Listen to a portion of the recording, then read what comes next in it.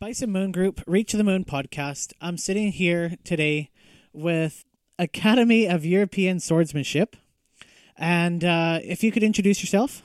My name's Johannes Heidner. Sounds good. Can you describe exactly what swordsmanship is? We study the traditional martial arts of Europe. So we learn to fight with long swords, short swords, knives, unarmed, wrestling, whatever. Anything that was taught in Europe as a martial art of some sort, we'll look at it. Okay. So other people, or what decade would you call that? Middle Eastern? From the oldest manuscript we know of is written in around 1300. Okay. Okay, and they're written all the way up to World War I on our Western martial arts. So primarily we concentrate on the late Middle Ages and the Renaissance for swordsmanship. For swordsmanship. What do you think is the coolest tool that you guys get to play with? I don't think there's any one coolest, but the most popular is the longsword right now. A lot of my students are moving in towards sabers and other short swords.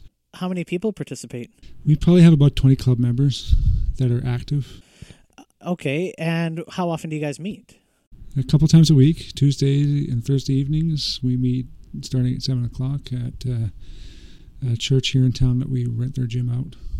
Now, even though this is a podcast based on entrepreneurship, I decided to cover them because even as an association, they're still ran like a business. So when you first started to be the association and group, what was the biggest thing that you ran into, and how many people did it start off with? We started off with 8 university students as a university club way back in the 90s. Okay. And there wasn't a lot of, problems at the time because we had a full support of the University of Alberta. So we had room bookings, we were covered by their insurance. All we had to do was, put up posters around for people, hey, come join us, come have fun. And that was pretty much it. And we all sat down and studied the stuff out of books, tried to figure out what it was, because there is no lineage of our martial art back to the Middle Ages. It all died off in the early 20th century. So this idea of working in the Middle Ages and the swordsmanship, did you have to make all your own tools? Originally, yeah, we did. That was our biggest obstacle, was finding practice swords, because nobody made them. But, 20 years later, today, there are several people around the world who make all these things and sell them to the different clubs around the world. Okay. Are any of them actually where you have to go get certification on them as a weapon, or are you allowed to play around with them? Oh, anybody can buy them and play with them anywhere they want. Okay. They're not real swords. They're blunt. I can show you if you want later. Haha, you guys are at home. You don't get to play with swords. But anyhow, so moving forward then, when did you get onto the university life? Because right now you guys are in the basement of a church. We rent a gym at St. George's Greek Orthodox Church, which is on 124th Street and 108th Avenue here in Edmonton. Okay, so when did you decide to leave the university and branch into the church? We didn't really have a choice about that because the university has a policy that so many of the club members must be undergraduate students. We all got older, we all graduated, and too many of us were no longer students, so we had to move. Okay. Based on that. And after you moved out, what was something that you learned while you're researching where you wanted to find a place? First place we actually rented was Orange Hall in Old Strathcona, and they asked us for our insurance. And we all kind of looked at each other and went, insurance? What? So we had to find someone to insure our club against liability and property damage and what have you for the hall there. But it's very important to know that even when you go on a venture and you're branching out, that sometimes you run into predicaments that you don't really plan for. We called at least half a dozen different insurance companies, and because they considered us a martial arts club, most of them wouldn't touch us, and only the one would. They said, yeah, we do martial arts clubs. And so that's who we had to go with. We didn't really have much choice at the time. Where do you guys see yourself going in the future then? If you didn't see that move happening, do you guys see yourself growing forward to maybe even a bigger venue? Our dream is to have our own place, like the actual businesses do that run martial arts schools.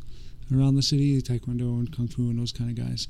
But our club is a pretty small market. Nobody's ever heard of Western martial arts or historical European martial arts, as it's often called.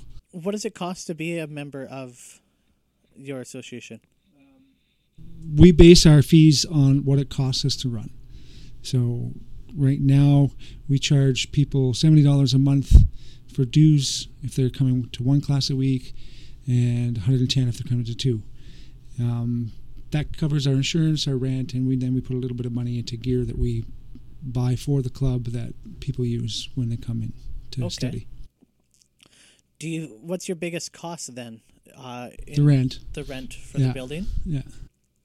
So how could Bison Moon Group, Reach the Moon podcast, help you reach the moon? Well, get us more members so that we can have a slush to rent a bigger place and have more people to split the costs with. Okay, so even if somebody out there might have a venue suitable, would you look at possibly switching? Absolutely. Yeah? Yeah. So if you out there do have a venue, what is it that you require in your venue to be a space? It has to have at least 14-foot high ceilings because we do work with weapons. And if we're working with a quarterstaff, for example, you get some 6-foot guy swinging an 8-foot pole, it's got to be big enough that he's not going to hit the ceiling. That makes sense. That makes sense.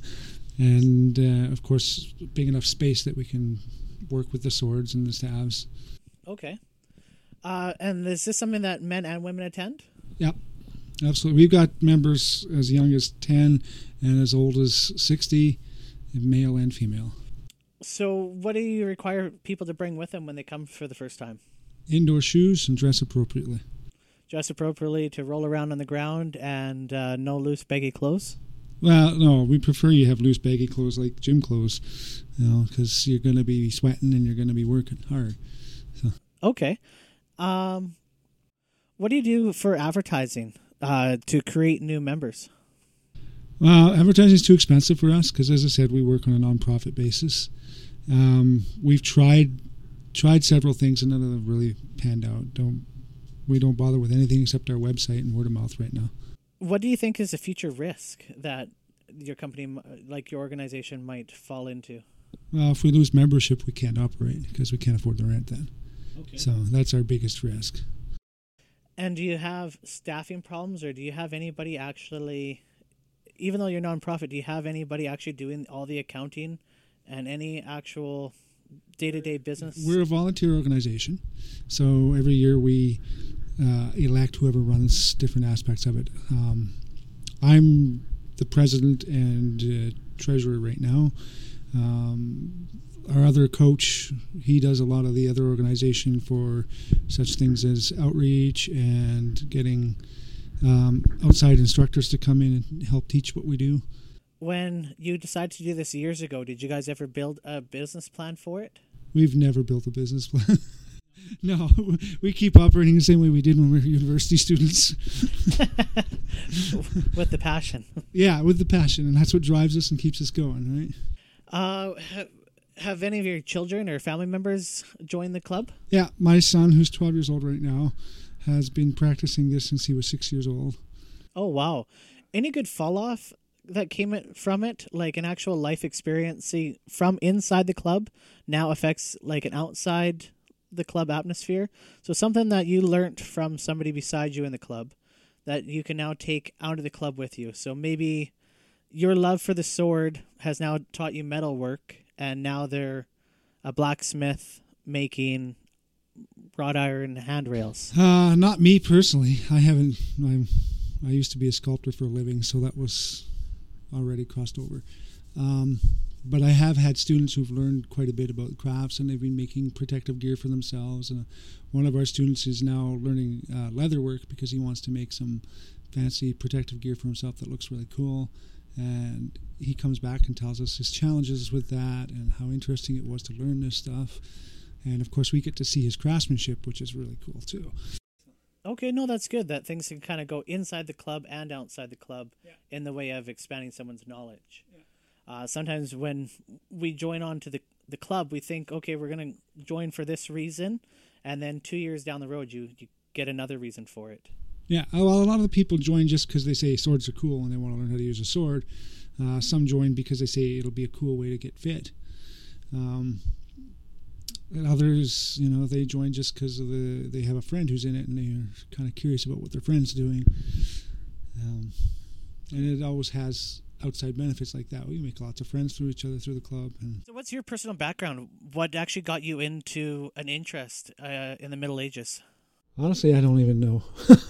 I think what got me interested in the swordsmanship itself was when I was much younger, I used to wrestle competitively. So I had a high interest in that kind of martial competitive sports.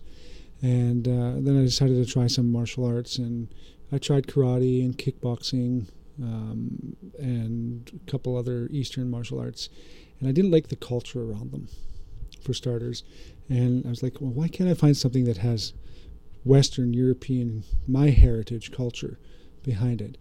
And then I found a group of these reenactors, these role players, and they had a little part of their group that did some fighting. And I tried that for a while, but it was very, inauthentic. It wasn't really a martial art. It was just guys going out there and standing and swinging sticks at each other, which was really, really disappointing. But as a university student, I found other people who, some of them were part of that group and some were not. And we got together and said, why don't we see if we can find, if there's any books or other groups that actually do this as a martial art. And we managed to find some very, very old books. From the Middle Ages themselves. So it's like, yeah, okay, here it is. Let's see if we can figure it out from these books and learn to recreate the martial art from that, since we couldn't find any other sources. And we did that for a number of years. And then in the year 2000, I found another group in Texas that did this. And they had several chapters around the United States. And hooked up with them, and we learned from each other for a couple of years, because I moved to Texas and then came back here. And when I came back, the chapter here still had 9 people who were eager to have me back and to learn from what I'd learned down there, and we just grew from there. So do you still communicate with the people down there? Do you go back and forth? However, there are dozens of groups around the world that we talk to and work with. Like Ties Cole in the Netherlands, he's come over here a couple times, or one time that I know of, that he's taught our classes. I talk with Christian Darcy, who's in Texas, and he runs a company down there that makes supplies for our group and other groups, of course. I talk with the 2 groups in Vancouver all the time, and we have exchanges between our groups and theirs. Oh, neat. For the actual people that attend your classes now, would you say they're from a certain background? Like, are they lawyers, doctors? Are they mechanics? Everything. I got med lab techs. I got electricians. I got I used to have one guy who was a lawyer, but his business took off, so he couldn't have time for it anymore. I got students. I got a high school student in my classes. I got one woman who's she actually does stage design and repairs costumes and that kind of thing. Okay. So, what would you say is the longest member, and maybe the youngest member and the oldest member? The longest member is me. The next longest is probably Nikolai, who's also one of our board members. And how long is he? He's probably been doing it 12 years or so. Okay. The next longest would probably be Dave. I think he's been doing 8 or 9 years. Dave is also our oldest member. He just turned 59, I think. And our youngest member is David, who is 12. He'll be 13 next month. And David's been doing it for 6 years now. Oh, wow. Yeah. Well, it helps that I'm his dad. It kind of got him into it. Our next youngest member is a 10-year-old kid whose name I can't remember at the moment. Okay. That's good that they can start young and stick with it. It's good because it brings out the community. It also holds them accountable for something that they are passionate about. It does. I mean, the kids and teenagers, everybody joins because it's something they have a big interest in. It's not like, I'm being pushed into Taekwondo because mom and dad want me to learn to deal with bullies. This is swordsmanship. Where the heck are you ever going to use a sword? True. Good to know. So, yeah, you're not unless you're involved in our club and you're going on one of the exchanges or on a tournament that's held either by us or somebody else around Canada. Do you find there's an actual like reward that the person might get from it? Let's say they're going through stress or they're maybe ADD, anything like that this helps with? It depends on the person. Some people have said, yeah, it's helped them in such ways that it's taught them a lot more self-discipline, because like any martial art, you have to be disciplined in order to improve. Some people say it's really helped them in that it's given them motivation to get fit, because you're never going to get good if you're not at least reasonably fit. I mean, granted, I'm no huge athlete myself, but I am more fit than your average 50-year-old guy, that's for sure. More or less you're just not sitting around. Yeah, you're up, you're active, you're working hard at least a couple times a week. And, we encourage people to practice outside of our club meetings. So. Okay, and how often does the club meet? Twice a week. Tuesdays and Thursdays, 7 o'clock till 9:30 p.m. And if somebody wanted to join, what's the best way to get a hold of you guys? You either call me or just show up at the meeting. Okay, and the church address is? 10831 124th Street. Okay, good stuff. Well, thanks for tuning in to Bison Moon Reach the Moon podcast. If you have any other questions about the interview today, please reach out to me on iTunes or get a hold of me on my website. Thank you for sitting down with me today.